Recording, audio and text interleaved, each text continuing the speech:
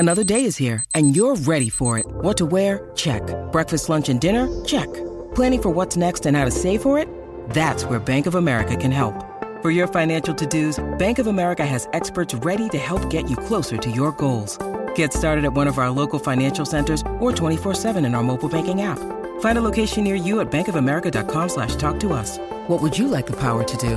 Mobile banking requires downloading the app and is only available for select devices. Message and data rates may apply. Bank of America N.A., member FDIC. When you need mealtime inspiration, it's worth shopping Kroger, where you'll find over 30,000 mouth-watering choices that excite your inner foodie. And no matter what tasty choice you make, you'll enjoy our everyday low prices, plus extra ways to save, like digital coupons worth over $600 each week. You can also save up to $1 off per gallon at the pump with fuel points. More savings and more inspiring flavors make shopping Kroger worth it every time. Kroger, fresh for everyone. Fuel restrictions apply. At the Home Depot, we're dedicated to helping you build the skills that get your home projects done right. That's why we offer free and interactive online DIY workshops. During the live streams, our knowledgeable associates help you tackle your DIY projects no matter your age or skill level. You can learn how to install new single-pole switches, as well as standard duplex and GFCI outlets. Register for free at homedepot.com/workshops. The Home Depot, how doers get more done.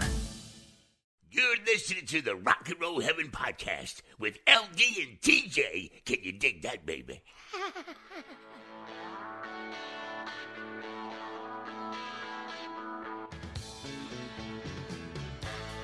Hey guys, welcome to Rock and Roll Heaven, the podcast where we talk about the lives, careers, and deaths of famous musicians. This is the opening act. I am your host, LD. Along with me for the ride, remotely, as always, is TJ.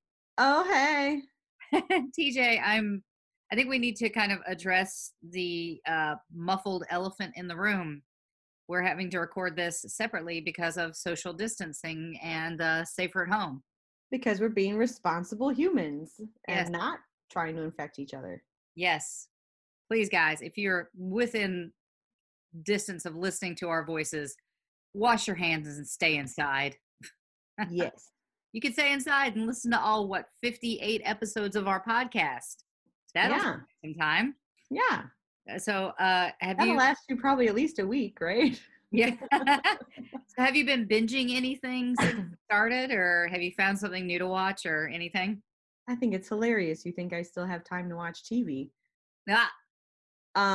It's really not affecting my free time that much at all, except for the weekends, because I'm one of those fortunate people that still gets to work from home. And it's been particularly trying because we are in current productions and current airing schedules with some of the shows like Idol. And so those are changing constantly right now. And so I really don't have that much more free time than I normally would, other than the weekends. So, and then I'm trying to use that in positive ways and use it to tackle some of the big projects at home that I usually am like, I don't have time for that, or I don't feel like that. I worked too hard this week. Meh.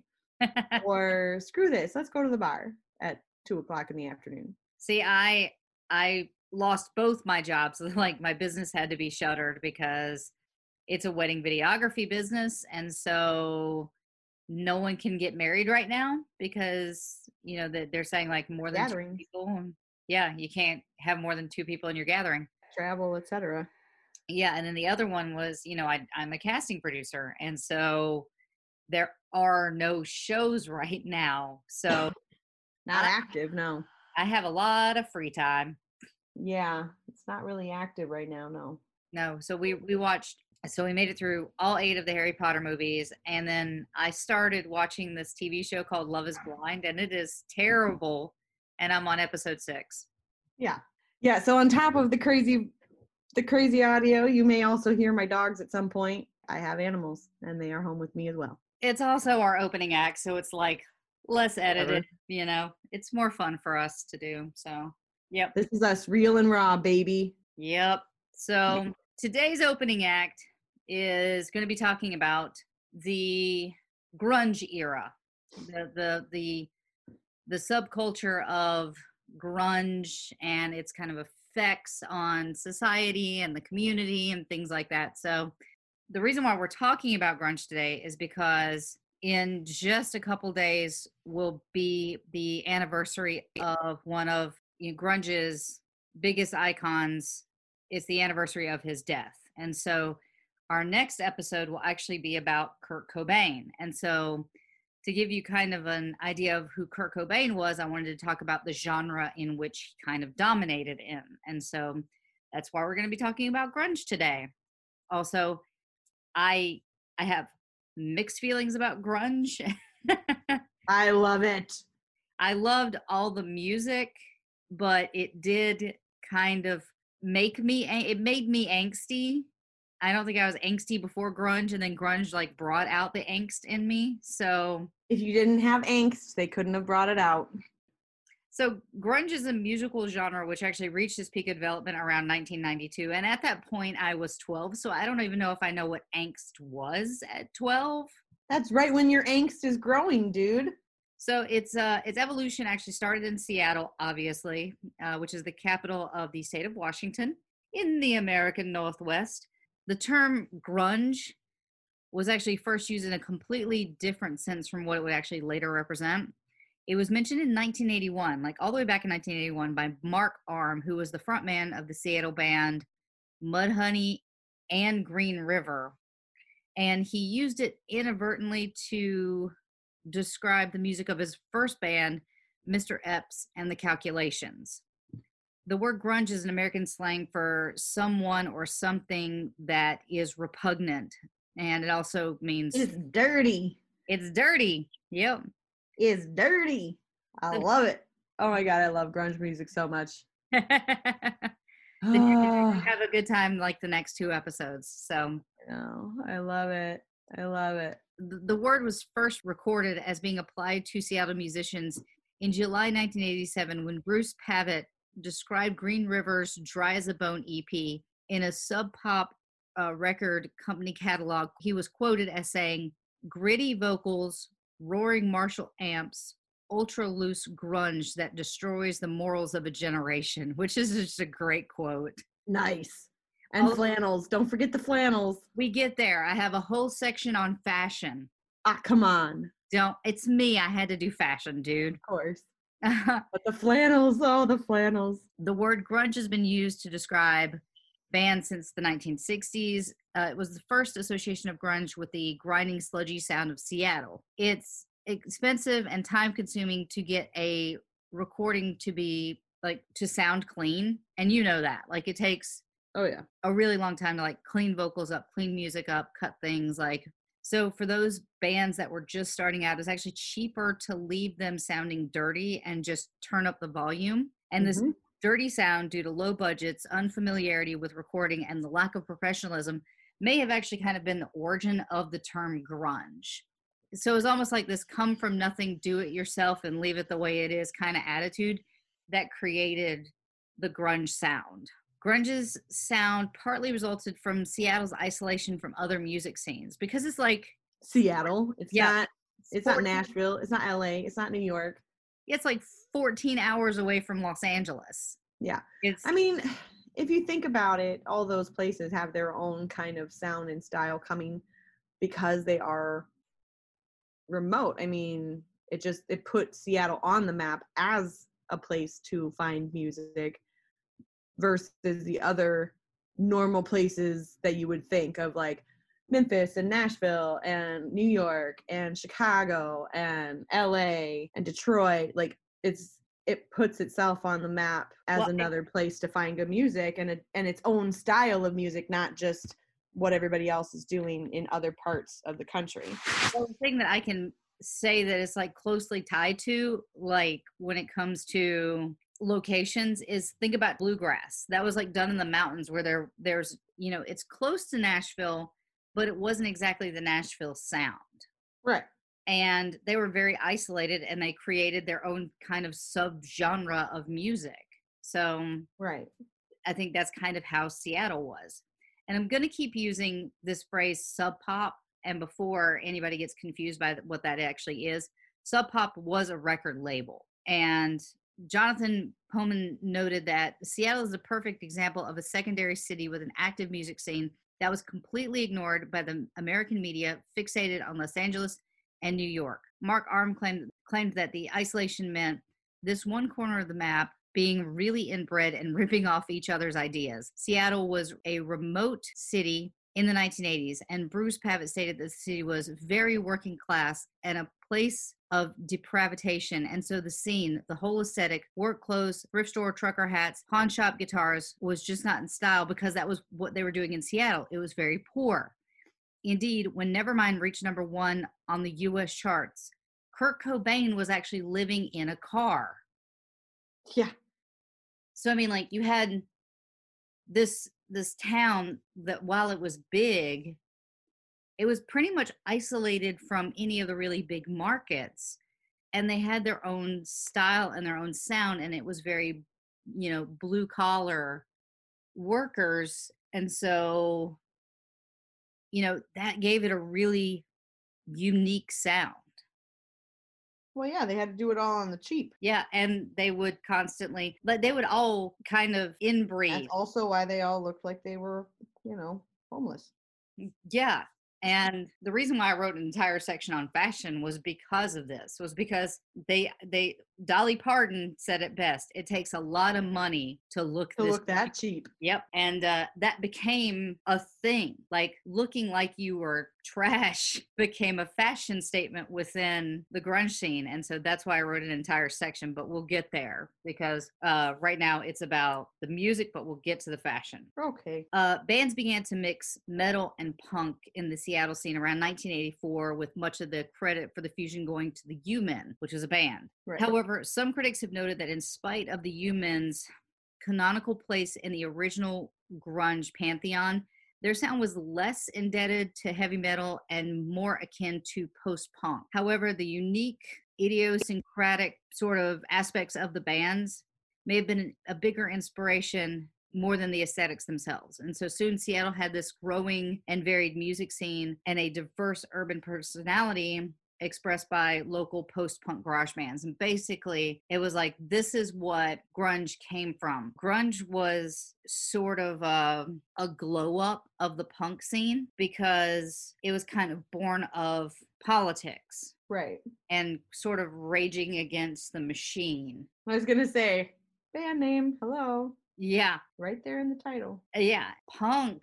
was on the surface a very angry musical style that, people used as a political statement against the man. And grunge is kind of grown from that. I feel like, and I think maybe this is why I like grunge so much, but I feel like grunge is kind of a mix of punk and country a little bit, because it's like very blue collar, everyman, but with that angsty and aggression both in sound and in lyric of punk.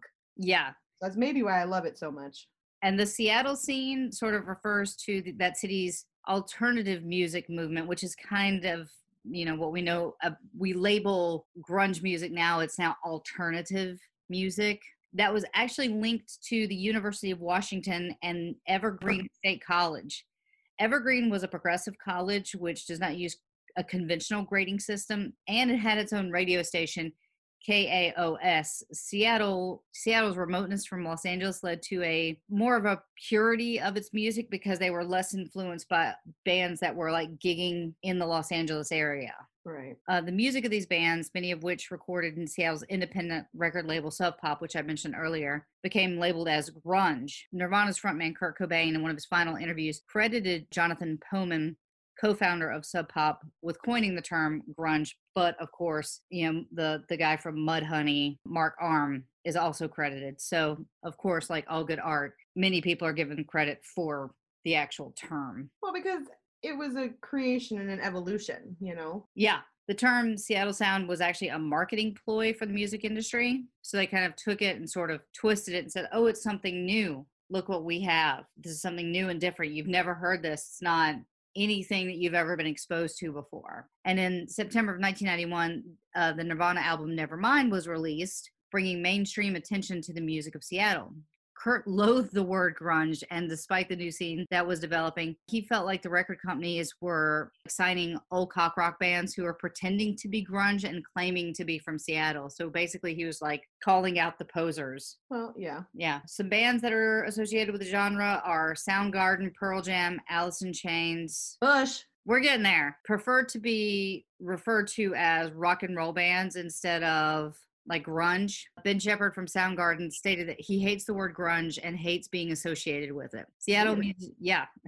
Which is, I feel like Soundgarden also, Nirvana didn't get the opportunity to grow out of that sound. Right. Because Kurt's death, but Soundgarden, Alice in Chains, Pearl Jam, Bush, all those guys got an opportunity to kind of grow at the time. So they, right. I can understand like how they would want to distance themselves from it. Well, no, they're again though, like they saw evolution in their music too. So maybe once they started in that genre, it has grown from there. Yeah. Another big thing that plays an important role in the expansion of grunge was the environment. As Jack Endino, forgive me if I'm saying that wrong, a local record producer put it, when the weather is crappy, you don't feel like going outside. You go into the basement, you make a lot of noise, and you take out your frustration. Yep. Yeah. Another key figure in the early grunge scene was Art Chantry, a graphic designer, pointed out the Northwest is weird. It's the flying saucer capital of the USA, serial killer capital of the USA, and the Manson family used to vacation here. Hey, seasonal affective disorder is no joke. No kidding. Nonetheless, the state of Washington... Especially when it never ends. Also, stay inside. I don't know. Right now, you got to stay inside. I don't care how good the weather is. Stay inside. Yeah, right now, yeah.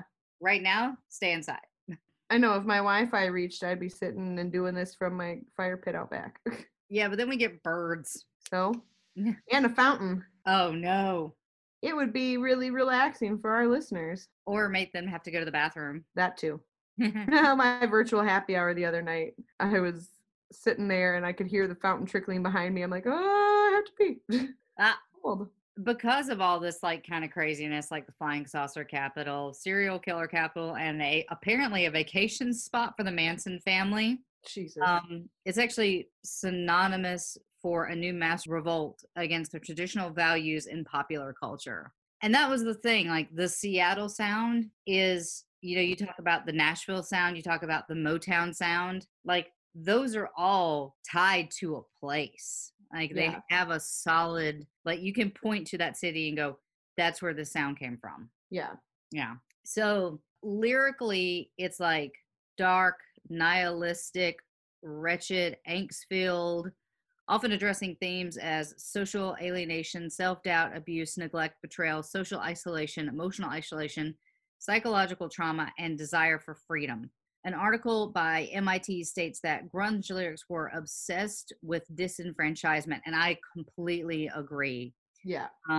They described a mood of resigned despair. Catherine Strong states that grunge songs were usually about negative experiences or feelings, with the main things being alienation and depression, but with an ironic sneer. Grunge artists express strong feelings in their lyrics about social ills, including desires to crucify the insincere, and an approach which fans appreciated for its authenticity.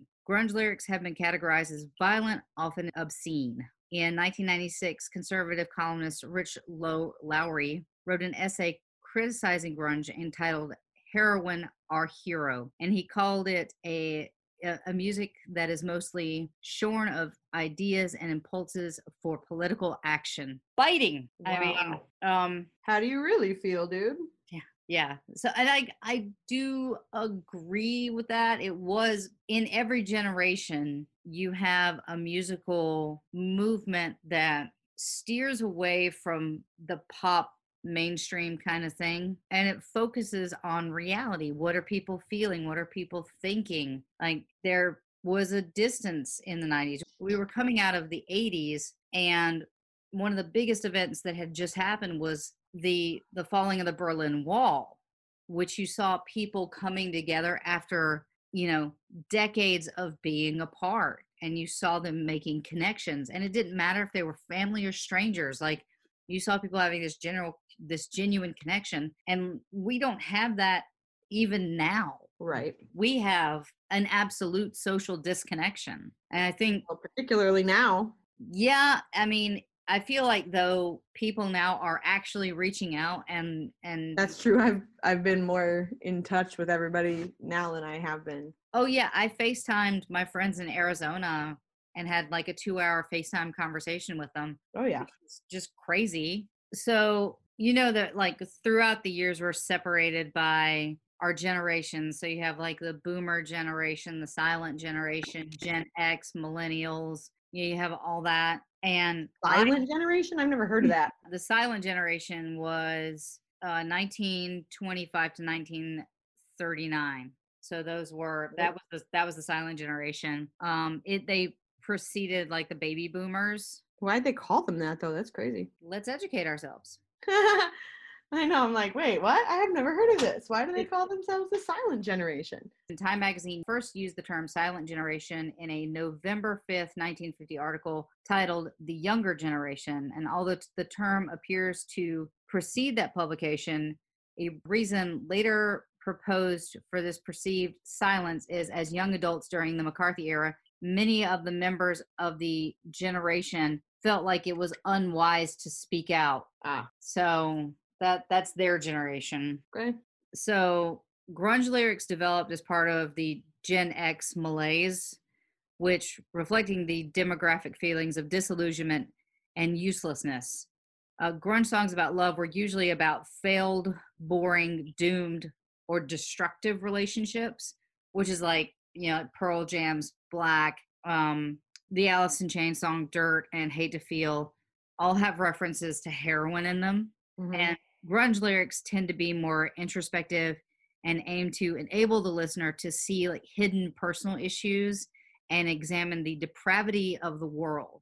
And that approach can be seen in like the Mud Honey song, Touch Me, I'm Sick, whose lyrics include the deranged imagery, which depicts a broken world and fragmented self-image. The song includes the lines, I feel bad and I felt worse, and I won't live long, I'm full of rot. And the Nirvana song Lithium from one of the greatest albums ever, Nevermind, is a man who finds faith after his girlfriend's suicide. It depicts irony and ugliness as a way of dealing with these dark issues. So I think grunge music was more introspective and less vapid than the music of the 80s. And I'm not saying like the 80s didn't have deep introspective songs to it, but on the surface, it was more of a lighter tone in music. It was more, hey, let's party. Yeah, and I'm not saying there weren't songs like Luca, you know, right? Like, you know the song "My Name Is Luca, I Live on the Second Floor." No, I don't. That's about abuse, and so there were songs that were deep, but as a whole, the genre, like the encapsulation of the 1980s music, was more vapid and more consumerist. Now, the punk movement was still going on, but it wasn't as mainstream as grunge was going to be. Right. It was still more accessible to like subgenres and subcultures than it was the mainstream. Okay. And we're going to talk about punk right now. Grunge is actually a fusion of many different styles, and one of the styles is punk. In the early 1980s, punk music was considered controversial, and it wasn't easy for young people, especially in America, and certainly not in the American Northwest due to its geographical isolation. But its grounds were established thanks to a few truly independent young minds that not only loved music, but had the insight in the ethics of the punk subculture, which promoted self-production, independence, and an open opposition to any corporate powers. So like basically anti-establishment, which is really what hit people for punk. They had significant amount of politics, mostly left-wing in them, and specifically fanzines promoted an anti-establishment, anti-corporation, and vegetarianism. So like seriously, yeah, they were on the edge, man. Plant power, baby. So a punk soul culture lived in a certain ideology which like rejected old traditions, and it, you know, they weren't against the working man, they were against the corporations that used the working man to get ahead. Mm-hmm. Seattle bands that were punk rock in the beginning, like the U-Men, 10 Minute Warning, the Flashbacks, the Melvins, started making slower and heavier riffs in contrast to the lightning speed of punk, which, yeah, like punk goes at the speed of light.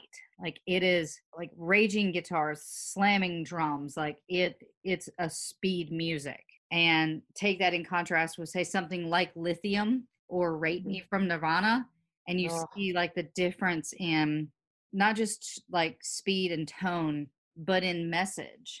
see, this is where we should have some examples queued up, and we don't because we're working remotely and we Yeah. didn't think about it. Yeah. Sorry, guys. There won't be any music in this episode. Punk was made to giving the new generation a hope of changing the status quo through lyrics.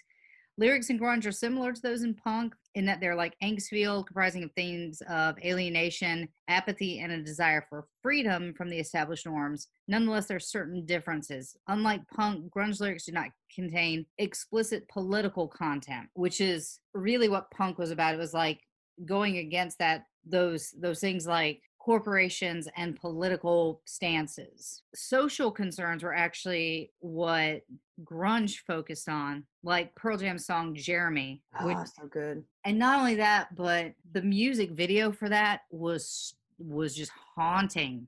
Oh, yeah. And they actually cut it out. And I know that you don't know about the last episode, but we actually added something to the possibilities of opening acts, which is that we got the great idea that we should talk about censorship in music and music videos. Yep.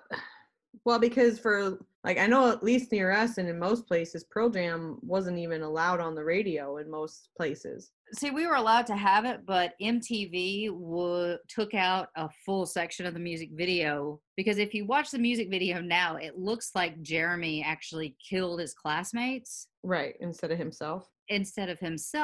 So the message is muddled because of their censorship. And becomes even more disturbing in the face of a lot of school shootings and things like that, where it was the other way around, where they did take out their classmates instead of themselves. Yeah. Nirvana's Polly actually talks about rape, although first hearing it might just sound like a nice ballad about a bird, but it's like, because, Polly want a cracker. Yeah. Another important thing expressed in lyrics is the ideology that opposes the mainstream, which is really interesting because by opposing the mainstream, they actually became mainstream. Right.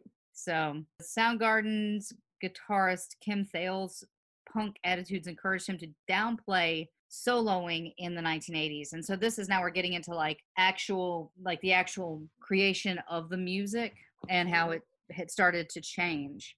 So he was downplaying solos in the 1980s. However, when other leading grunge bands started to de-emphasize the role of guitar solos in the early 90s, he actually began to do solos again because he was like, dang it, stop it. Well, he wanted to stand out.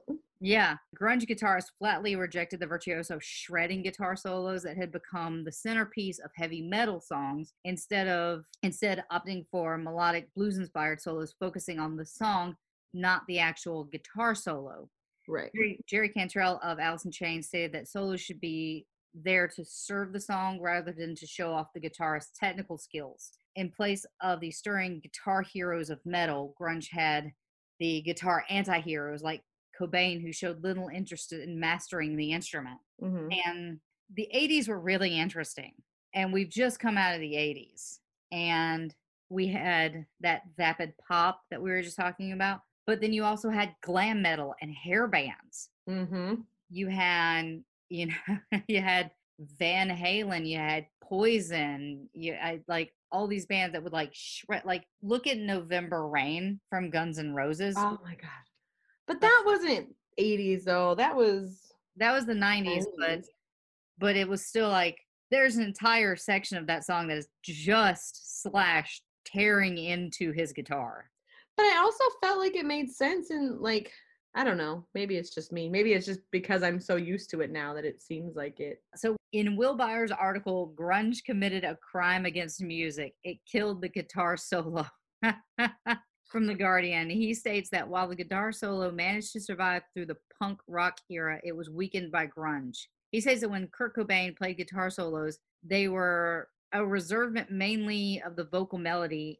Fans realized that they did not need him to be Jimi Hendrix to play an instrument.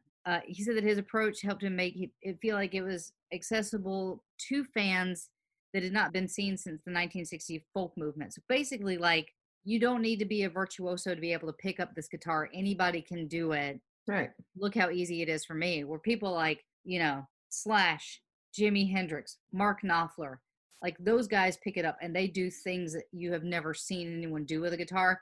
Grunge wasn't like that. It was like, look, you can do this. This is 4 chords. You just pick it out. Right. And then the 60s was kind of the same thing. Like Peter Palmieri is a very simple chord progression and it was more accessible. Well, like in country, there's the famous saying, all you need is 3 chords and the truth. I've never heard that, but I love it. That's a huge thing in country music. All you need is 3 chords and the truth. Huh.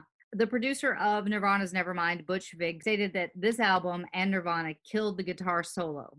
Soundgarden's Kim Thayil states that he feels partly responsible for the death of the guitar solo. He said that punk rock aspects made him feel like he didn't want to do solos. So in the 80s, he preferred to make noise and do feedback during guitar solos.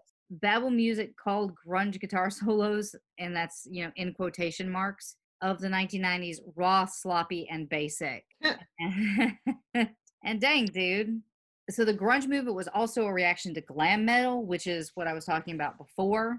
Another genre popular at the time. In glam, they used too many costumes and theatrics, while grunge musicians tried to keep a low profile in order to prove their credibility. Grunge bands did not write lyrics about sex, drugs, and rock and roll, nor about the devils, demons, and the apocalypse like metal bands. They wrote about the negative feelings in general, like failure, boredom, and loneliness. And you can really see how those two differ. Like, just look at the era of Van Halen, which had Diamond Dave, or like any other glam metal band or hair metal band. They had like the leopard pants with the pink shirts and like 1,000 bottles of Aquanet and pyrotechnics and the wah kind of sound that people would make and loud guitars and raging, drums and then put that next to a grunge song and you're gonna see that they're absolutely the antithesis of each other. Oh yeah.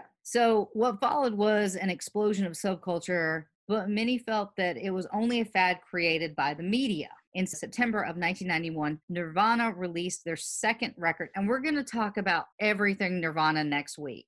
But their record, Nevermind, it was hoped to be a minor success, but its first single, Smells Like Teen Spirit, marked the instigation of the grunge music phenomenon. Smells Like Teen Spirit became an anti-anthem for all those that felt disconnected with their lives. The lyrics of the song are observational of the society that's stuck in boredom. Kurt Cobain, the spokesman of the generation, being one of the disconnected, that he said, everyone has focused on that song so much. The reason why it gets a big reaction is that people have seen it on MTV. It's been pounded into their brains. High rotation of Smells Like Teen Spirit made Nevermind a global success. It replaced Michael Jackson's album Dangerous at the #1 on the Billboard 200. This was a symbolic event of great significance since it marked the beginning of a new era in history. It actually launched grunge into the mainstream and gave way to other bands. It also announced the start of a new regime. The old long-haired bands were not representing a revolt anymore, and their symbols like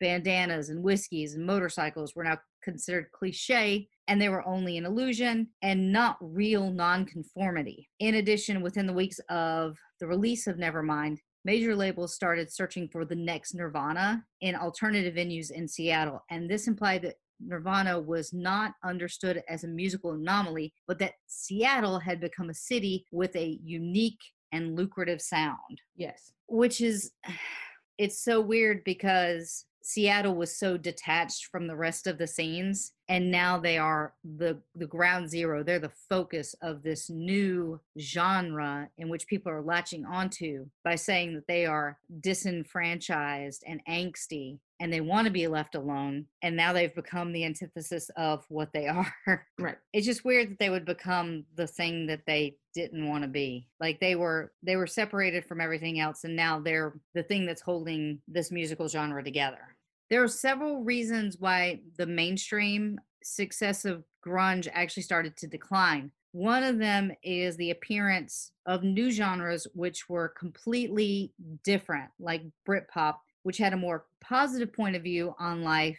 And because of that, it actually started replacing grunge, but do you know what you can't replace? What's that? Free stuff. And you know what? We're terrible at segues. We are wonderful at segues. This is, I am the queen of segues. I don't know about that, but all right. Do you like free stuff? Always. Okay, do you like free stuff that can spice up your love life? Always. Well, I have something for you. Oh, yeah? Could it possibly be our Adam and Eve code? It's an Adam and Eve code. You are right. And with this code, you can select almost any item for 50% off. And then Adam and Eve will load on a ton of free stuff. TJ, do you know our special code? Is it RR Heaven? It is RR Heaven. And Woo-hoo. you just put that in at checkout and you will get 10 free tantalizing gifts. Do you want to 10? I thought it was 6. That's awesome. You get 10. So Woo. you get a sexy item for him, a special gift for you, and a third item that you'll both enjoy. And then you get 6 free spicy movies. All right. Do you like spicy movies? I mean, I do, but I never really get through them all. I never get all the way through them. I get too excited. Well, you've got 6 of them. So if you order with our code RR Heaven, you can have 6 movies that you don't get all the way through. Perfect. Well, And- because, sometimes I like different stuff than what Chip likes. I mean, that's what's great about getting 6 of them. Yeah. And to top everything off, you get free I shipping. suppose I'll share with him. So enter the code RR Heaven. That's like rock and roll heaven at adamandeve.com and have a good night. Come on, you're looking for stuff to do anyways. Might as well get some free stuff to help entertain yourself. Seriously, you get 10 items, 50% off, and free shipping. And we're all stuck inside, so you might as well have a good time. And you can do that with adamandeve.com. Enter promo code RR Heaven at checkout. Oh yeah. There'll be a whole new generation post quarantine called the Corona babies. That's been the joke, is that there's going to be so many kids born in November. December, November. Yeah. Okay, so jumping back in. Because we're so good at the segues. We're super good at the segues. I swear, Adam and Eve will get better. We were just talking about Britpop, which was coming out of Britain in 1993, and that was bands like Blur, which are characterized as anti-grunge. And he stated in an interview that if punk was about getting rid of hippies, he was about getting rid of grunge. Wow, that's rough. Saucy. And you do have to remember, like, 1993, 94, we're getting into, like, the darker stuff, like Tool and 9 Inch Nails and Great Marilyn band. Manson. What's that? When you said Tool, I said good band. So 9 Inch Nails, I said great band. Yeah. Marilyn Manson, who I Okay. love. That's my darker side. I didn't get into Marilyn as much, but but I did like his stuff. His cover of Sweet Dreams Are Made of These is So good. so good. And then then you had Hanson and the Spice Girls and Savage God, help Garden and Aqua that were all going to be moving in. All right, that was a guilty pleasure of mine was Aqua, but Yeah, but that's Haven't what helped started moving in with over like the next 4 years from 93, because I remember in 97, like, Savage Garden was topping the charts. Yes. And oh God, I love Savage Garden so much. I don't know why, but I did too. And it didn't matter how, like, 2 Beds and a Coffee Machine is a crap song, but I listened to it like 1,000 times. I'll be your dream, I'll be your wish, I'll be your fantasy. Why are you doing that like Britney Spears? I don't know, because I've, been coughing and I feel like it. Okay, so another thing that caused the decline of its popularity is that bands either stopped existing or performing. Specifically, of course, Kurt Cobain's suicide in 1994 is perceived by many as the end of the grunge era. He was named in the media as the spokesperson of the generation. At the age of 27, he joined the infamous 27 Club of musicians who died at the peak of their success, like Jim Morrison, Jimi Hendrix, Janis Joplin, etc. And we are going to talk about the 27 Club because Oh yeah. we actually talked about this last week. Is that there's Will explained it really well. It was that, people take things and they kind of attach a significance to it, but the 27 Club in itself is not an anomaly. People die. It's just it's completely arbitrary. Totally arbitrary, but people assign an importance to it. So, but we'll get into that when we do our episode on the 27 Club. Pearl Jam actually stopped performing in the USA for 3 years since they were boycotting the company Ticketmaster because of their opinion they were overcharging for concert tickets. And I stand behind Pearl Jam. I concur. It's completely garbage that we would, I remember when I was a freshman in college and we were going to all these rock shows and it's like the bands are charging $25 for a full night concert. And it's like all of a sudden there's another $25 fee because it's Ticketmaster. And it's like, what kind of crap is this? It cost me just as much to buy the concert ticket as you charge me in fees, you jerks. And when you're a poor college student, you don't have that money. Yeah. And it's for me, it's the same thing that's happening out. I think that's happening on Broadway right now. It's not. Well, it just becomes really hard to go to any sort of a show or event, right now. Well, look at Hamilton tickets. They were selling for like $2,700. And that's insane, by the way. Yeah, it is. I can't afford that. And I feel like that should be something that is accessible to people some way. When Rent came out, it was a statement against the establishment, and Jonathan Larson took it a step further by offering a lottery system, which I think Hamilton does as well. And I know Dear Evan Hansen was doing it, was that you would get tickets to see it for $20. But, not when the show as popular as Hamilton, I entered the lottery every single day that I was doing its Pantages run, and I never won. So the music and the shows become inaccessible to the people that really want to see it, and it becomes a thing that's only for the rich, and that's not fair. Yeah, that's crap. So I don't understand why they don't do something like, and Rent did do this. They filmed their last show and they put that out on DVD. So I could take it, I could see the show and I could take it home and I could watch it whenever I wanted to. It wasn't exactly like being in the live theater, but at least I got to see the show. And I feel like all Broadway shows should do that. They should film the last one and then sell it. Plus, you'll make extra money. I'll pay $30 for a DVD if I can continue to watch it. I'll still support the show, but I don't have an extra $3,000 laying around to go see something that lasts 2.5 hours. No. So enough of that. So Pearl Jam quit performing in the U.S. and Alice in Chains stopped performing in 1996 since their singer Lance Staley suffered from a drug addiction and in 2002 died of an overdose. And of course, we'll be doing an episode on him as well. Yes. So what about grunge today? It essentially goes back to the notion of a subculture.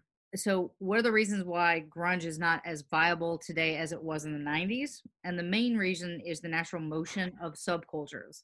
You really don't have traditional hippies today. Young people who identify with any of the subcultures inevitably grow up and leave that certain group, which means that the notion of the subculture at the same time signifies a certain value systems and norms, beliefs, and styles and way of life about a specific subject, which the group lives according to their value system. When a group stops living that value system, the subculture would continue to exist if it only serves the purpose and interest of the generation which is next to come. So grunge doesn't fit the interest of this younger generation. They maybe don't find the answers to their problems in that particular music, and they're waiting for a different spokesman who will reflect and understand their problems. We now live in this society of rapid technological developments, and so it's strange because grunge music, the ideology was loneliness, bitterness, malaise. It was, and I think that we're beginning to feel that again.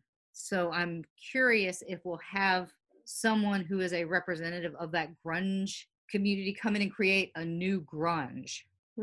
Maybe. I mean, the kids are even more alienated than they were in the 90s. Yeah. Because in the 90s, you had to go to coffee houses Well, they're all seeking a voice in this social media sphere versus, so it's a little bit different because they're all still trying to find a voice and trying to be heard and seen, but they're trying to do it on a bigger scale within this social media sphere of everyone in the world has to see me and hear me and follow me, and otherwise my life isn't valid, my opinions aren't valid. And that, I mean, it's a really sad place when you look at that.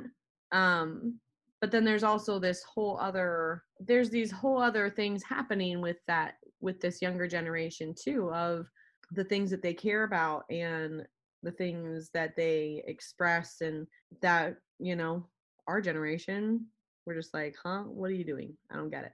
Well, also, like, take for example, like in the 90s, you could talk to your friend on the phone, but in reality, when grunge was happening, we didn't have the internet.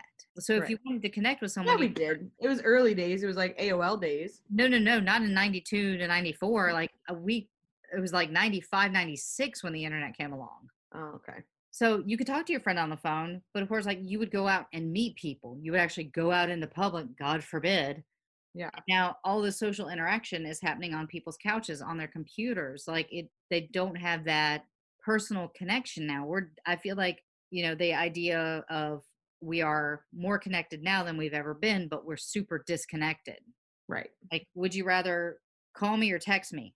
I would rather. For me, I'm weird. I prefer, unless it's a quick thing or it's something that we're trying to sort out while we're both at work schedules or doing other things, I prefer to be able to sit down and have a telephone conversation with somebody.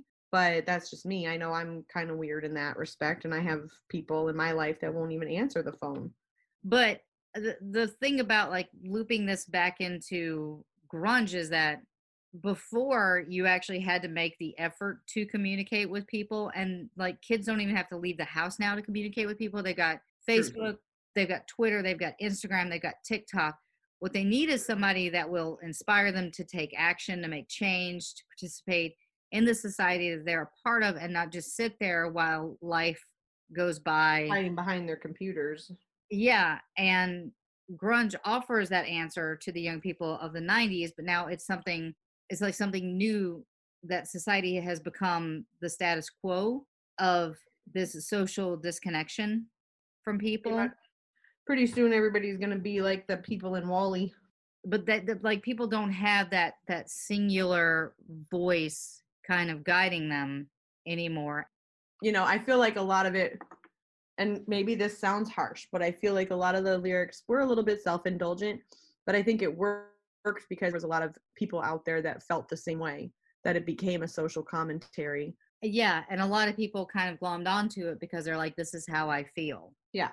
And don't get me wrong, I love grunge music. And let's be honest, most music or artistry in some way, shape, or form is mildly self-indulgent because it is how we cope and how we express ourselves. Speaking of taste, let's talk about grunge in fashion. Okay. Because I know you were talking a lot about this before. I wore it. You wore it. It was amazing. I still wear it. You kind of do, yeah. Constantly. Clothes commonly worn by grunge musicians in Washington were mundane, everyday style, in which they could wear the same clothes on the stage that they wore at home. And this Pacific Northwestern slacker style, or slouch look, was contrasted sharply with the wild mohawks and leather and chains worn by punks. This everyday clothing approach was used by grunge musicians basically because authenticity was a key principle in the Seattle scene. And so they were going for that, like, not sell out kind of thing. Right. It was the greatest. My sister and my dad would get so angry, but my sister especially, and me occasionally, would go and sneak into my dad's closet and, like, borrow his flannels for the day and then, like, sneak them back in before he got home. Yeah. As if he didn't know. I used to steal my brother's stuff all the time. Well, he had a lot of flannels because that's what he preferred to wear to work. So, and then it was perfect because then on top of being flannels, they were oversized because they were our dads. Yeah. So, like, the grunge look consisted of secondhand clothing or thrift store items, and they were typically like outdoor clothing, most notably those flannel shirts. of that region, and it was generally an unkempt appearance and long hair. And for grunge singers, long hair was used as a mask to conceal the face. Like, I didn't know what Kurt Cobain looked like for a while. So they can express their innermost thoughts as opposed to like using their face to express what they were trying to get a hold of you with. It was more of a listen to my songs. Don't focus on me. I'm just the catalyst. Like, I'm just the mouthpiece of this. Well, and their heads were usually down. Yeah. Slouching, playing their guitar. Like, don't look at me. Yeah. Male grunge musicians, they were unkempt, unshaven, with tousled hair that was often unwashed, greasy, and matted into a sheepdog mop. Yes, that is it. The lumberjack attire was a common sight in the thrift stores in Seattle for the low prices that musicians could afford. Grunge style consisted of ripped jeans, thermal underwear, mom jeans, Doc Marten boots or combat boots, often unlaced, band t-shirts, over knit-styled sweaters, long and droopy skirts, rip tights, Birkenstocks, and hiking boots, and eco-friendly clothing made from recycled textiles or fair trade organic cotton. As well, since the women in the grunge scene wore the same, they actually had shorter hair, and the women in that music scene were not defined by their sex appeal. Well, look at when we were talking about Dolores O'Riordan. She was considered grunge at that time. Like, she wasn't from Seattle, but she had that look and that sound. Yeah, and we'll get into the female fashion in just a second, because I thought you said females. No. There's another paragraph, and then I actually get into one particular person who kind of moved the era into something else fashion-wise. Okay. So grunge actually became an anti-consumerist movement. The less you spent on clothes, the more coolness you had. And I fully agree. It's like I had the ripped jeans, I had the long underwear, I had the flannels, and I had the combat boots. And that was what I wore to school in 1992 and 1993. That was like my school uniform. And you knew what day it was because of the different colored shirts that I had tied around my waist. Yep. But I still wear that all the time. It's still a good It's a great style. Sorry. It's a great style of dress. Like, it still works today. That's the thing, is like it's still accessible today. The style did not evolve out of a conscious attempt to create an appealing fashion. Kurt Cobain was just too lazy to use shampoo.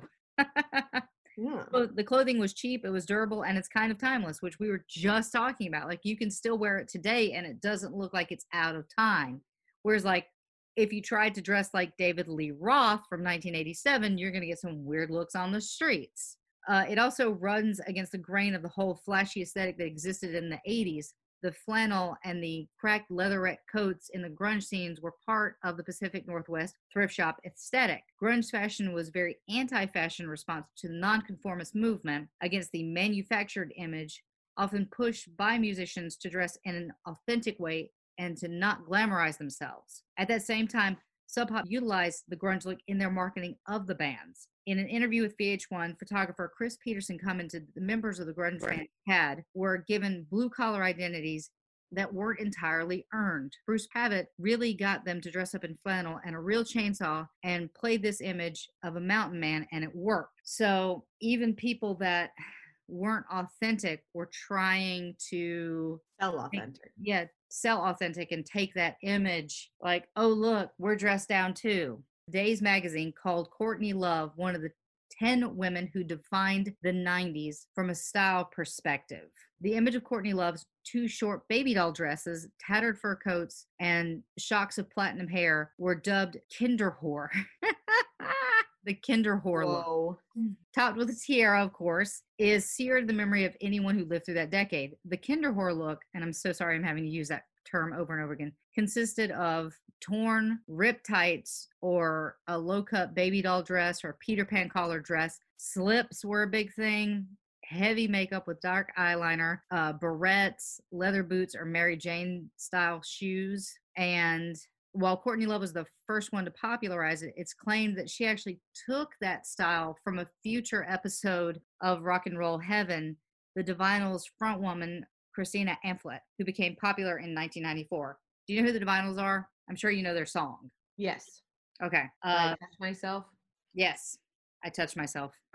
Yep. Vogue stated in 2014 that Cobain pulled liberally from both ends of a woman's and a man's wardrobe. It was completely countered to the shellacked, flashy aesthetic of the 1980s in every way. In disheveled jeans and floral frocks, he softened the tough exterior of the archetypal rebel from the inside out and to set the ball in motion for a radical millennial idea of androgyny. Cobain's way of dressing was the antithesis of the macho American man because he was way cooler to look slouchy and loose no matter if you were a boy or a girl. And I think there's a picture of all the members of Nirvana in dresses, if I'm not mistaken. Am I right? I think there is somewhere. Yeah, but it was like it didn't matter because it felt like it was genuine. Right. Music and culture writer Juliana Escobedo Shepard wrote that with Cobain's style of dress, not only did he make it okay to be a freak, he made it desirable. Oh, yeah. Freaks unite. Yep. Surprisingly, this style became a fashion statement in 1992 when grunge music was at the peak of its success. In November, 3 young designers, Marc Jacob, Anna Sui, and Christian Roth, presented grunge style to 7th Avenue. Opinions on this style were divided. English actress Sophie Dahl said that the word grunge was antisocial and the premise anecdotal to what had gone before. Grunge fashion was perfect for the awkward stages of adolescence. In contrast, Susie Mentions, a fashion critic, described it as ghastly. How absurd it was to introduce grunge into the fashion world is best said by a reader who sent in the letter. If the whole idea is to dress down, why picture models in $400 dresses? No one who honestly relates to the music labeled grunge is going to pay $1,400 for a cashmere sweater, especially when they can be perfectly comfortable in a flannel shirt for 50 cents at the local thrift store. Although Jacob's collection was not even produced, it did affect the fashion world. A reporter for Knight Ridder, R-I-D-D-E-R, Ritter, Knight Ridder newspaper wrote in 1992, all fashion is loosened up in an apparent rejection of the hard edges and styles and attitudes of the 80s. Grunge is a realization of that backlash at its most extreme and ugliest. Images, advertisements, and editorials began to show what is real. Although it's a positive thing, I agree with Jean-Paul Gaultier's opinion that grunge is nothing more than the way we dress when we have no money. And that's kind of the whole point. Yeah. Is that going back to its sound, it was Nirvana. I know I'm probably going to point this out, but one of Nirvana's albums costs like $606 to record and produce. Why would you pay $1,000 for a cashmere sweater when the thing that you're trying to emulate costs less than $1,000 to produce? Yeah. So that's kind of the end of our look at grunge. There are some great films out there that kind of use the grunge scene, which is like Singles, Reality Bites, anything that's kind of like the Gen Xer movies if you kind of want to get an idea of grunge. But we're definitely going to be diving more into specifically Nirvana next week in our Kurt Cobain episode. But I think grunge was a very special and interesting time in music because it was our generation's ability to push back against consumerism and things like that, which I think people are attempting to do now on a much smaller scale, but it's really interesting to see what grunge did with that medium. Yeah. So what are your thoughts on grunge, my friend? I mean, I said it earlier. I love grunge. I love the music. I love the fashion. I just love it. I wish that it never ended. And that's this. I wish that was my heyday, I think. I wish that time machines existed because there's a few moments and eras in time that I wish to have been able to be a part of, like, in that right time of my life, of like my mid-20s, and gone around and experienced all of it, of like the Woodstock days and the grunge era of the 90s. Oh my God, I probably would have just spent at least that whole 2 years living in Seattle if I had a time machine. But how old were you in 1992? 8. Yeah, I mean, I was between 11 and 13. My sister was 12. So, like, I don't know though. I mean, I feel like it still was a big part of our lives because we kind of grew up with it a little bit, Right. because if you figure the start of grunge was in 92, I think it kind of helped. It grew with us and kind of shaped a little bit, Yeah, but I think I get a lot of my political ideology from growing up in that time, which is kind of like anti-consumerism. I try not to. I try to be a free thinker when it comes to things like politics, and I try to be myself and be honest with myself. And I try to spend. I will still scoff if I have to pay more than $30 for a pair of pants. So I think I got a lot of my ideology on fashion from that grunge idea. And I definitely did do the baby doll dresses with the Mary Jane shoes and the barrettes and things like that. My mom would laugh at me. She's like, "You're dressing like a baby." I'm like, but Courtney Love is like 25 and she's doing it, so it must be okay. So, are you excited about next week's episode? Yeah, of course. I'm thrilled to be doing it, and I'm super excited. I'm kind of jealous that you took this entire month, though. Well, I knew you were going to be busy, so. Well, yeah, I would have been.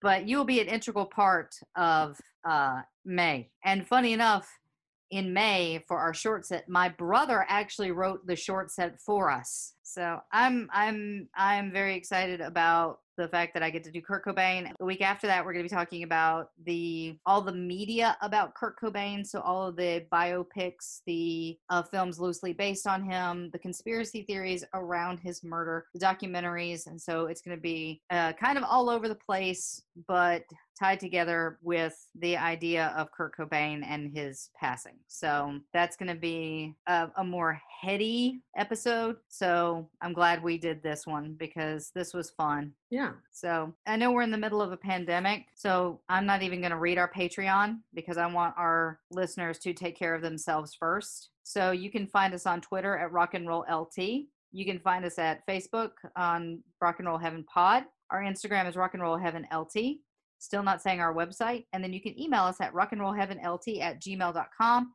If I said those too fast, they will be in the show notes. You guys, please, I know we're getting into week 2 and week 3 of our social distancing and our kind of lockdowns and things like that. Please take care of yourselves. Please make sure that you're not going outside and possibly putting other people in danger. We love you all. We don't want to lose a single one of you. We want all of you to take care of yourselves. So please just stay inside. Plus, also, if you guys are all caught up on our episodes and looking for other content and other ways to entertain yourself, remember too that we have joined on with the Pantheon Podcast Network, and there's a ton of great episodes and different podcasts over there as well. If you go to rockandrollarchaeology.com, and again, that link will also be in the show notes. Go find yourself a new one. Like The Muses is awesome. That one's all about like the mistresses, the wives, the managers, friends, etc., groupies behind legends in rock. So that one's a really cool one. Actually, I really enjoy that one. Yeah, Pantheon has I think 33 different shows under their umbrella. We're just one of them, and they've got a ton of amazing shows that you guys can go check out. I wholeheartedly agree. Go check those out. Yeah, and like the newest members of our podcast family, they have a podcast called Dad Bod Rap Pod. We love the name, and we just want to give them a little bit of a plug for being a new to it all. And then there's supposed to be a really funny one of Who Cares About the Rock Hall. Yep. That's really, really funny if you guys are into that as well. So the co-hosts are great, and yeah, but check those shows out because they're awesome. And please, like, while we're in this quarantine, reach out to us, guys, because we are definitely missing social interactions. So you can find us on Twitter, on Facebook, on Instagram. You can email us. We love getting your messages, and so please reach out to us that way because we are lonely. Plus, I think at some point next week, well, later this week when you hear this, I might sit and host a virtual happy hour on our Facebook. Yeah, if I decide to do that, I will post something about it, and She'll post that on Facebook, Twitter, and our Instagram page so that you guys know about that, so you can have a happy hour drink with TJ. Yeah, come drink, listen to some music, ask me questions, you know. And maybe I can even maybe talk her into doing a Facebook concert, a little mini concert for you guys. You're assuming I can I did pull out my guitar yesterday to play a little bit, and it's not horrible, but I mean, for me, it wasn't horrible, but it's pretty dang rusty. So I'll have to work on that one. We'll see how long this lasts, and if I have enough time to actually get good. Yeah, and also I am in the process of posting on our Facebook page. I'm selling off some of our books. They're going to be anywhere between like $5 and $10 because my house has become overrun with music books, and I'm running out of space in the house. And I think if I get another book, Will may divorce me. And so if you're interested in any of our research books, I'll be linking that on our Facebook page as well, you know, and they'll be reasonably priced. I'm not gouging anybody because they were held by the host of Rock and Roll Heaven. I know that has a lot of cachet. Oh yeah, I'm super popular. Anyway, guys, thank you so much for checking this episode out. I hope you like it. I know it's probably a lot less edited than normal, but you know, we'll be back next week with our more rigid and formatted episode on Kurt Cobain. And if you're bored in the meantime, go check out some of the other Pantheon podcasts, or, you know, the Adam and Eve code, RR Heaven. Yep. For some goodies. Yeah, because with that code, you will get 10 free gifts, and who doesn't like free stuff? So use our code. Plus 50% off of what you were there to look for anyways. Yeah. So use our code RRHeaven at checkout at adamandeve.com. They're awesome. We really appreciate them sponsoring this episode. And that's it. So TJ. Yeah. I wish I could hug you. Yeah, we'll get there eventually. Like in our relationship or just in our relationship. I don't know if we're there yet, dude. I won't even sit in the same room with you right now, you know. So you're saying it's not me, it's the virus. Sure. All right. Bye. Bye.